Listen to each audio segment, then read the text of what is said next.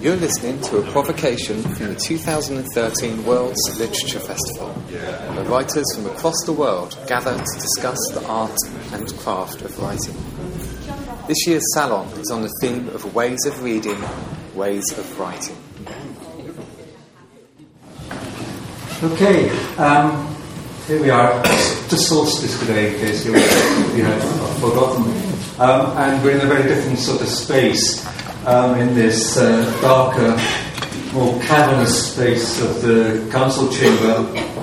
Strangely here, after this light-suffused delicacy of the cathedral hostry, and because we move from light into dark, just as we begin to move towards shorter nights, it may seem as though we were on a trajectory from an age of gold to an age of lead, and possibly ending in some universal annihilation. Certainly things are changing. I mean, in a way, that has been part of the background noise, the white noise of the discussion, is that things are changing, things may be coming to an end, what will happen to this if that happens, and so on. So there's a sense occasionally that dreadful, tragic things are on the verge of happening. History, I don't think, ever moves smoothly, and it always seems to proceed in a series of judders and jags, some of which offer wildly exciting peaks, offering visions of ever more exciting, ever more complete states of being, and others that seem worse than pits, abysses that are what Gerald Manley Hopkins said are cliffs of fall, frightful, sheer, no man fathomed. So we're somewhere between these things. Now, the title of this series has been Ways of Writing, Ways of Reading, and that is what we've been discussing. And just to run over the whole thing first, we have considered the nature of stories, the position of the self in a kind of polyvalent information system that actually modifies the wiring of the mind.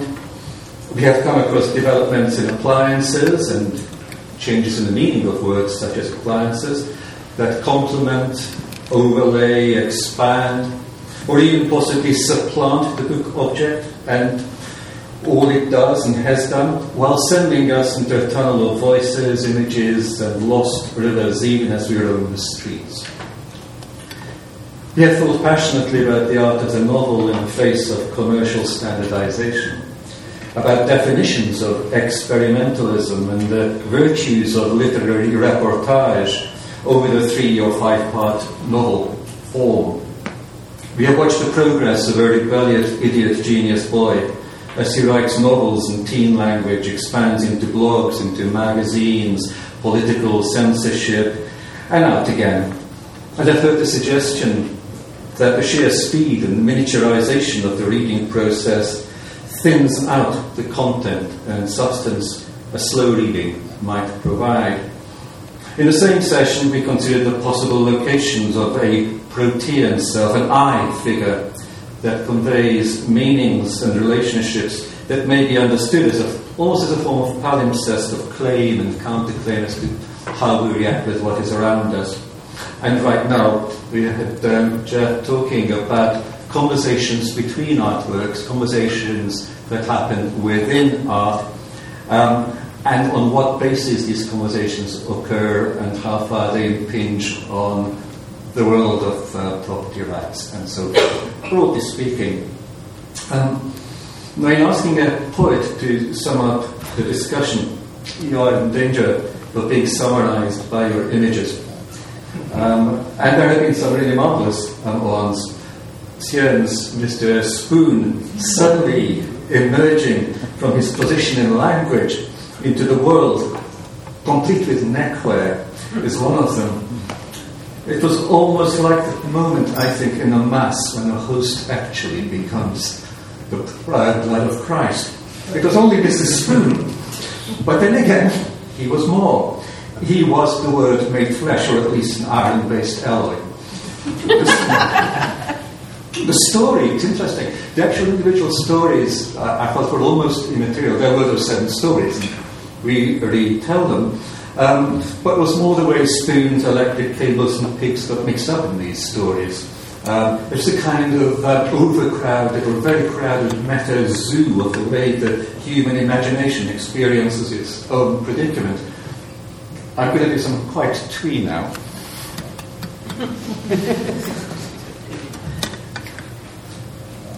Most folk, okay?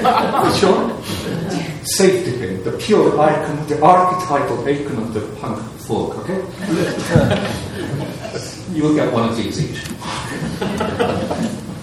At one point in Ruth Zeke's Provocation, the whole world, with all its works of genius and might add idiocy too, was crowded into the thin film of the computer screen.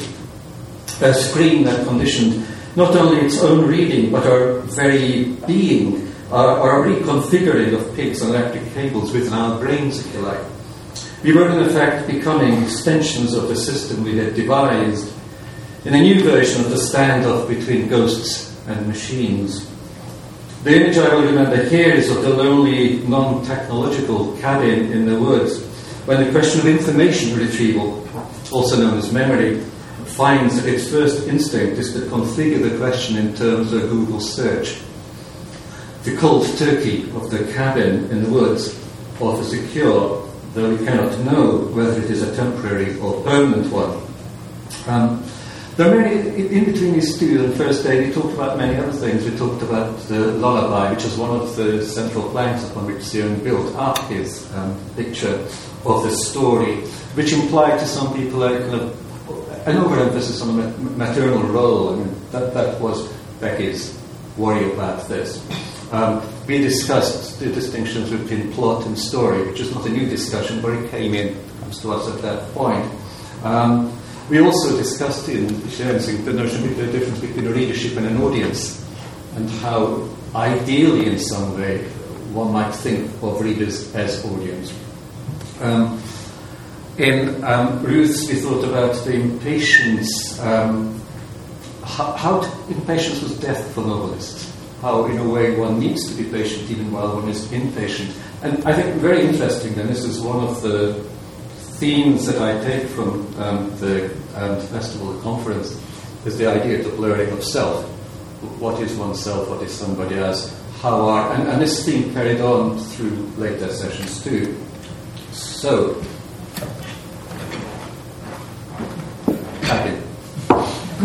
You can pass these things around later. You know, I'm kind of materializing things for you as I'm going. I am more or less, this is the mass, okay?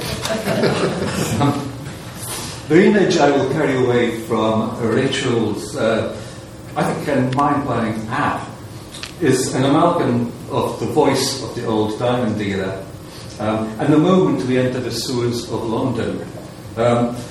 And the whole thing, I think, is because we had begun this story, it was less a single story. It was not a chronological thing, it wasn't a historical thing. It was a layering of stories, a kind of palimpsest, which actually, to my mind, I was saying this to Rachel, this is almost a kind of poetry to me. It's one of the things that poetry does, is it superimposes different layers of things and then locates a state of being. It's not so much a story of how we got here, but what the sense of being here actually is. It's not that one question is more interesting than the other either, it's just that both are questions we are, I think, constantly asking ourselves. How the app stand in relation to the book is also a fascinating question. Rachel talked about the Talmud and the idea of marginalia, which is a lovely thing. I'll pass this around, this is a nice thing. This here is a copy of The Tempest I picked up in a second-hand bookshop. Many years ago now. It's not that I needed another copy of The Tempest, it was that inside it, somebody had completely annotated more or less everything. It was actually a book of annotations for me, a scholar with a particular requirement, with a particular desire for that. So you can, have a look at that. I'm very happy to pass around Thomas Falk if you wish to examine the book, we'll see. Or indeed the place of refuge where we reconstitute our deeper selves. What does that text do? What does that text do on it? Some people hate books which have already been written on. I very much like them. And I think, I like them because the annotation modifies the text to some degree. It's also a kind of act of deep interest on behalf of the annotator.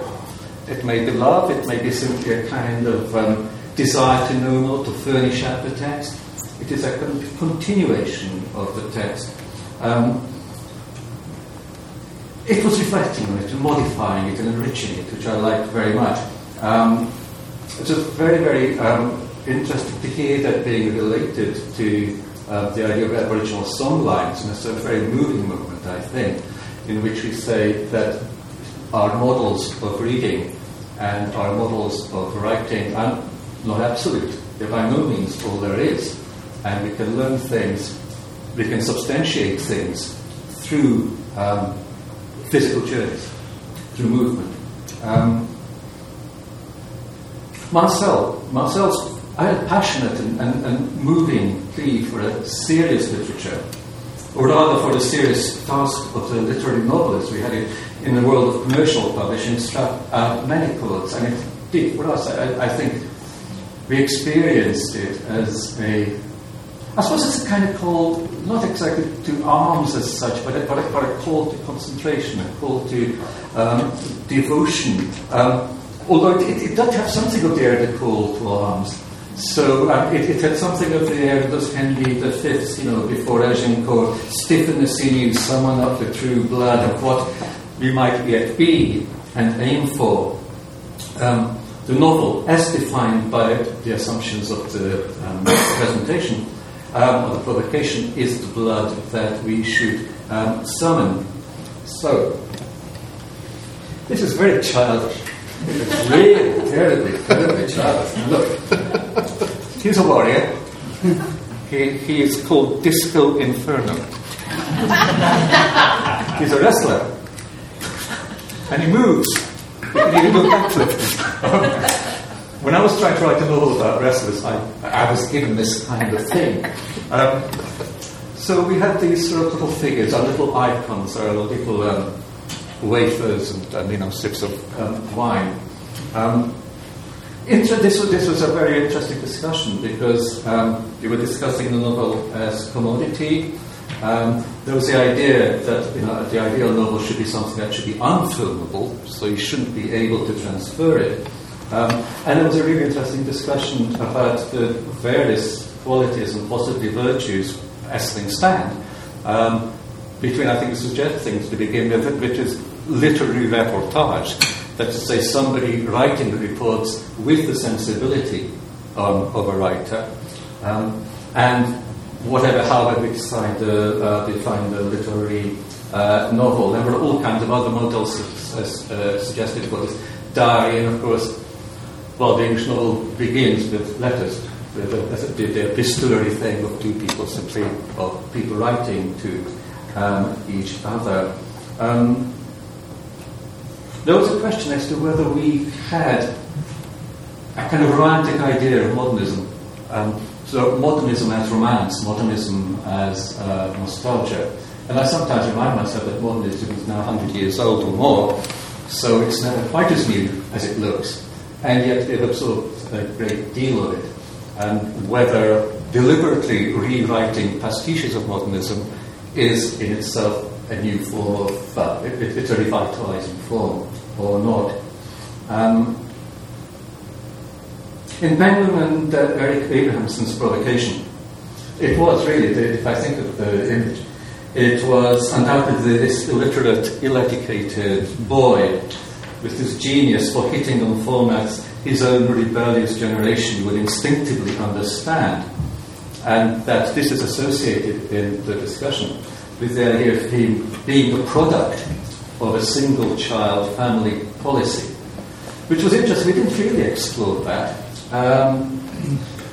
And the idea that this kid might have been addressing cyber siblings, cyber brothers and sisters in a language of a kind of shared yet lonely virtual adolescence. A world that's in revolt with the authority that created it.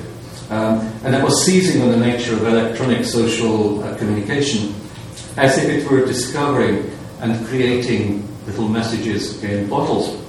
Now, this went along with the idea that shortness is diminution. Not punning on that, but shortness, you lose substance, you lose the ability to develop an argument, which is true. And it was essentially that this idea of creating bottles, you can't really put Gibbon's Decline and Fall into a tiny, tiny bottle.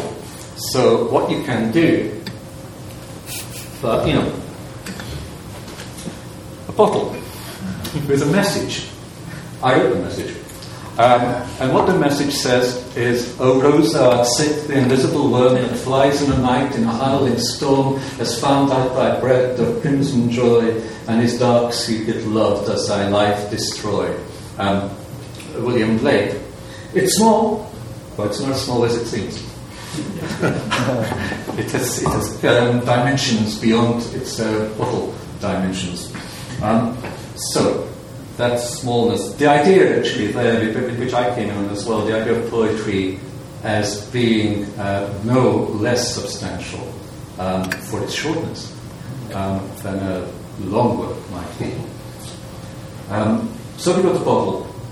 Among all the shadows and nuances of the Japanese first-person singular in Musashi Matsuya and Michael Emmerich's presentation, I wondered how that first-person singular might address itself in the mirror as it was shaving or putting on its makeup in that moment, that primal shock of the self in its own kind of momentary nakedness, and how that endlessly shifting set of communications that all languages conduct with both self and others relates to, say, the shifting names and forms of the internet, where we move our identities around, or people do move their identities around very frequently, almost as a part of the nature of the business. This was interpreted, this is my sums up note, in the light of the deadpan translator's note, above all, in the beautiful image of the tissue paper thrown against a wall I kept straining at because, as a poet, the wall seems not quite so stable as the walls of the cathedral seem to be. The wall, of course, is language in the metaphor, and the tissue is the work of art the artist throws at it. As a poet, my sense of the wall is that it is one that is constantly making and remaking itself, parts falling off, others being patched, always something new being built. You're just another brick in the wall, as the song had it, and the bricks kind of go on. Yes, but we have our tissue paper as an artist, and I suppose will provide my own, and here it is. It's clean, I think, and even when it isn't, it might be we're throwing at something like James Joyce's Not Green Sea. It has its home, and so here's this little work of art. I sometimes feel that as a poet among novelists, and there are just two of us poets here, who are outrightly primarily poets, although many people are poets as well in a kind of another sense. We are kind of like children who've been allowed to come away from their free to experiment best contemporary educational sandpits, to engage in conversation with serious adults who actually make a living from their art. So we can talk about the way they make their real living from their serious art. We poets tend to think that the world of language began two equally important imaginative acts, the poetic act and the storytelling act. So, using the idea of figures, Mr. What's this? And Ms. What's next? I mean, these two are not quite the same creature. They overlap, of course, they communicate with each other all the time. And I suspect in our hearts of hearts we all know this to be true. But I guess we must be kind of true, or at least I am, because you see what I brought you. I brought you these things. I brought you a plain old fork to which I stuck a bit of blue tack and I put a safety pin on. I brought you this stupid little thing which somebody gave me when I was thinking of writing about wrestlers. This magnificent Tudor cottage, but which has no Wi-Fi. And this cheap bottle and this little bit of paper. And of course a very, very nice book, but which I picked up for a song, and I picked it up for about £1 in a second-hand book shop with great pleasure. I will take that, you can have a look at all of these. I won't hand around a handkerchief, I'll keep that maybe for its proper use at some time. But I thought I'd bring along something which, seeing as I am a poet, I will, and I've done this before, and I kind of hijack this by reading you one very short poem. This is the poem, and I'll tell you how it came about.